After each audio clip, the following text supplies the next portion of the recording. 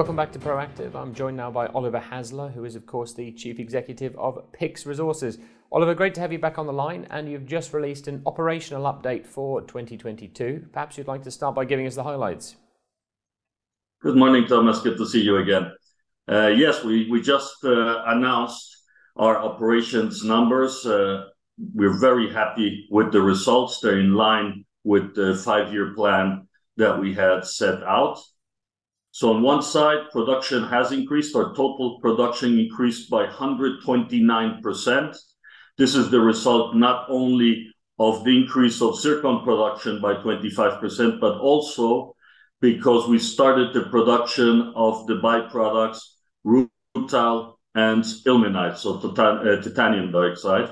As a result of this increase in production, it was also followed by sales. And our sales increased by a total of 33% because mainly we were selling all of our zircon. For titanium oxide, we're still waiting for our export license.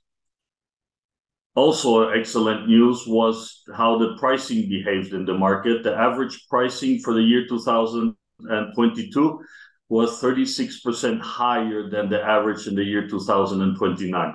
So the pressure on increasing prices that we saw in 2021 continued in 2022.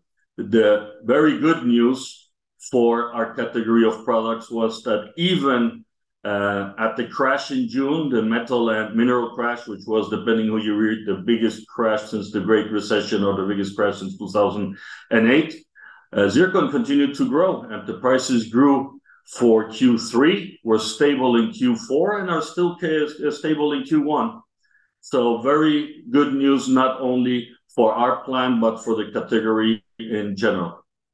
So Oliver, how confident are you in zircon demand for the coming year? Oh, I'm very comfortable. I've been very bullish throughout the years. We have discussed it here several times. There is a lack of supply for the actual demand.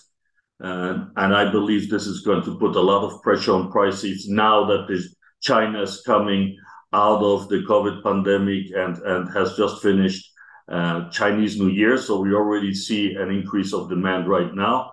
If you read the different publications and analysis, this gap between supply and demand should be growing with a CAGR of around 3 to 5% per year. So this pressure that we're seeing on price should grow over time, and I think we're going to see something immediately now with the pressure that we're going to see from China.